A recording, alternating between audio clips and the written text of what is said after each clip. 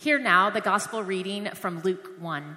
In the 6th month, the angel Gabriel was sent by God to a town in Galilee called Nazareth, to a virgin engaged to a man whose name was Joseph, of the house of David.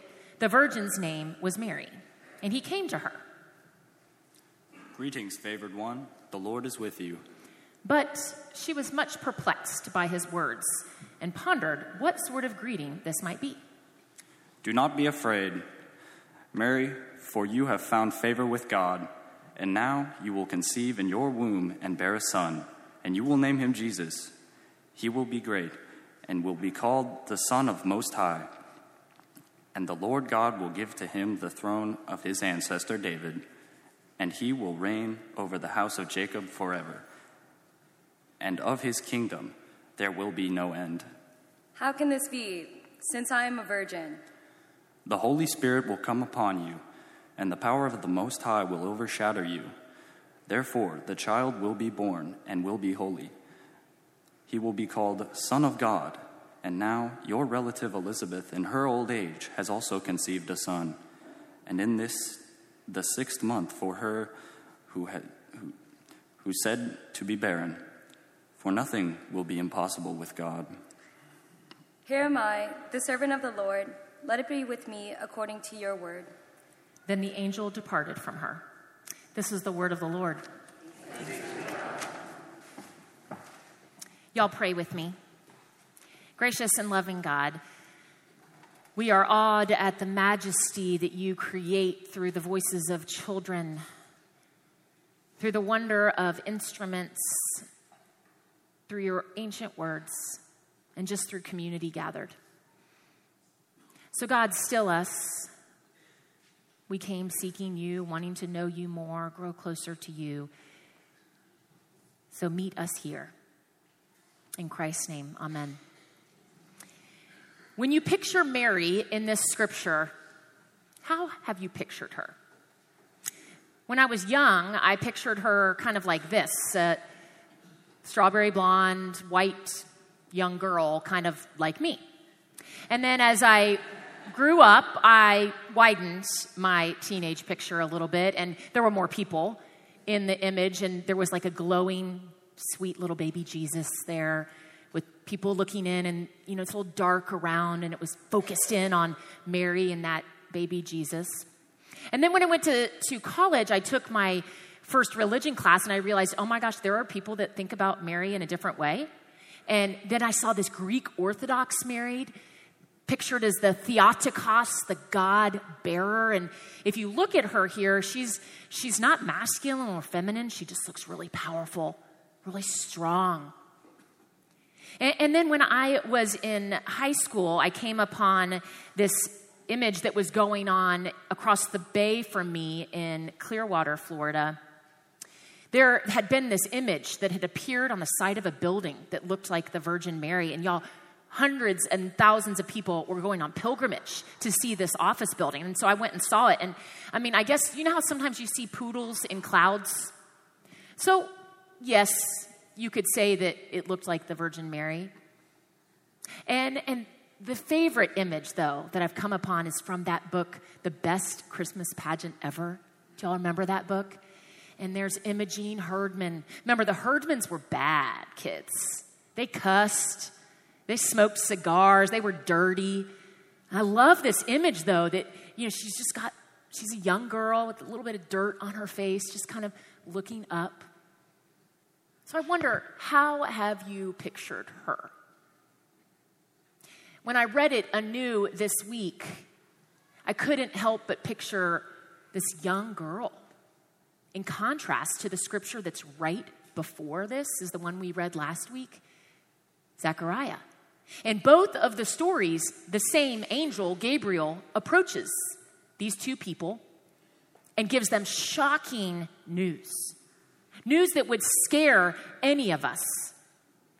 But had you thought about that Zechariah's news was that he and his wife in their old age, because the scripture says they were getting on in years, in their old age, they were going to conceive.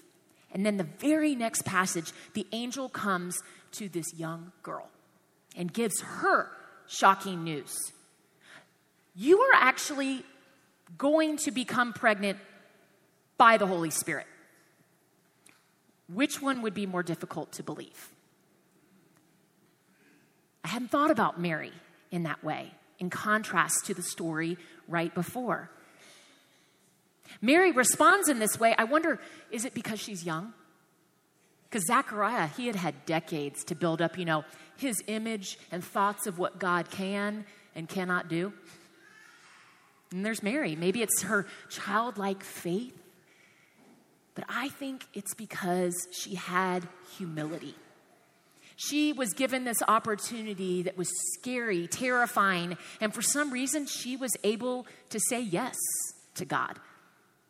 And she responds, this is what she says. She says, "Here am I, the servant of the Lord. Let it be with me according to your word." Well, that phrase, "Here am I," we've heard it before. It's all throughout Scripture. Way back, book of Genesis, God calls out to Abraham and tells him, Abraham, Abraham, I need you to take your son and go sacrifice him. And what does Abraham say? "Here am I." A little bit later, God comes to Jacob and says, I need you to take your people and I need you to go down into Egypt. I need you to conquer them in battle. Very scary task. And Jacob responds, "Here am I." And then, of course, y'all, Moses from the burning bush. And Moses says, "Here am I." All of those instances and a lot more in Scripture, God calls to God's people and says, I have a plan for you. And it's not just sending you into a field of roses. No, you're going to go into battle. You're going to go into a place where you are going to be fearing your life. And here we have Mary, him calling out to Mary in the same way, I have this plan for you. And boy, is it going to be scary. And yet those other examples, so often, right after they are called, there's this, "Yes, Lord, but." "Yes, Lord, but," Moses said, I'm not eloquent in the way I speak. I don't know about that. Zechariah says, "Yes, Lord, but we are so old." There's no but with Mary. She could have. She could have been like, "Yes, Lord, but can you tell me, what's the baby going to look like?" I mean, Joseph's not the father. "Yes, Lord, but who's going to be the one to let Joseph know? Because I really think it should be you, not me." "Yes, Lord, but what am I supposed to say to people when they ask me, well, when did you conceive?" "Yes, Lord, but this isn't convenient for my life right now. How am I equipped and able to raise the Son of God?" Not with Mary, though. It's all just yes. An astounding and humble yes. "Yes, God, I am choosing this day to serve you. Not to serve what the image that people want of me, not to serve my betrothed husband." And she says, "Let it be with me according to your word." About 21 chapters later in Luke's gospel, that same phrase is used. Jesus is in the Garden of Gethsemane. It's the night of his arrest, and he's with his disciples, and he says, well, y'all stay over here and pray. Stay over here and wait while I go and pray. And then the scripture reads that he goes over and he prays to God.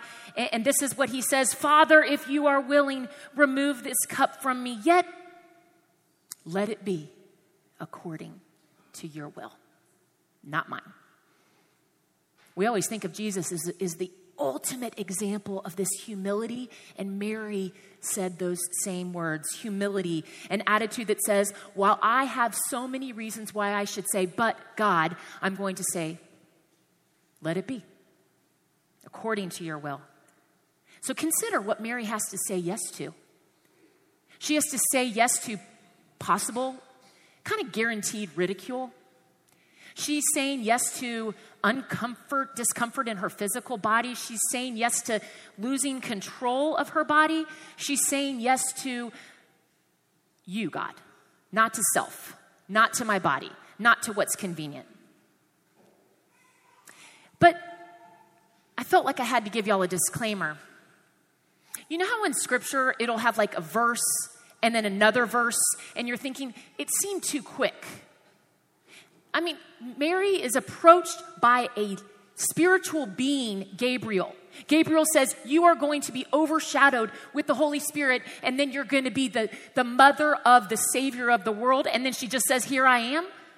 I struggle with that. I think sometimes Scripture, we move from line to line, not realizing there might have been a pause. There might have been a pause. I need there to be a little bit of a pause. I found this painting by Botticelli that shows this pause. You've got the angel kneeling before Mary. And I love this, y'all. She's got one hand to her heart. And she's got one hand that says, wait. That's the pause between those two scriptures. But you see how her head is bowed. In submission, not my will. Not my will, even though this sounds really scary. This looks like you're throwing me into enemy territory, but not my will. Yours, oh God. And then the angel leaves her. Talk about a mic drop moment. She's just left there. She's left there to wait. Y'all, she's left there to wait, birthing the Messiah. It's not just Mary that's supposed to wait and birth the Messiah, though. All of us who follow Jesus, who call Jesus as Lord and Savior, it is our responsibility, especially this time of year, to bring the news of the Messiah to the world. And you know what? You're already doing it. I see you do it. I found out a few weeks ago that one of my friends here at this church, she had this big party. She got this beautiful flower arrangement. And then, she decided, what I'm going to do? I'm going to divide those flowers up and put them in a whole bunch of little vases. And then she brought them to an assisted living facility right around here. She doesn't have anybody that she knows at the assisted living facility. She just went there. And she said how everybody, the people that were living there, they were just so excited just to receive this sweet little flower. And I thought, oh my gosh, she's bringing the presence of Jesus into the world. And then I hear story almost every week after story of one of you who are waiting somewhere, waiting for your next person you're going to have to oversee, like Stephen was. You're waiting in line, or you're waiting to get your table, and then you are bold enough to just start talking to the person next to you. And then the way y'all do it here at WHPC, the way we do it here, is that we don't talk, we listen. And people are so eager to tell their stories. And then I hear you tell them that before the end of the conversation, you've let them know that you go to a church called Westlake Hills Presbyterian Church, and they should come. We had a family in our congregation that over Thanksgiving break, they went on a mission trip, but it wasn't ours. We didn't have a mission trip over Thanksgiving break, but they sought it out. They sought it out and went as a family, just bringing the presence of Jesus into the world. Y'all are doing this, whether it be intentional, whether it be accidental. This is our responsibility to bring Jesus into the world. But all of those instances that I just told you about, they didn't tell me. It's not like they came up to me and they're like, Pastor, you won't believe what a good and humble act we did last week. I had to seek it out. I just asked, what have you been up to? Oh, we went on a trip. You went on a trip? Tell me about that trip. Oh, we just went on a trip.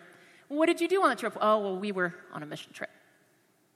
Humbly, intentionally sometimes, and sometimes just thoughtfully, bringing the presence of our Messiah into this world. So how do I picture Mary now?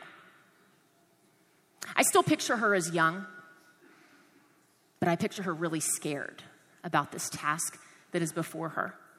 But I picture her strong in spirit and filled with a faith that all of us could aspire to have. Yes, Lord. Yes, Lord.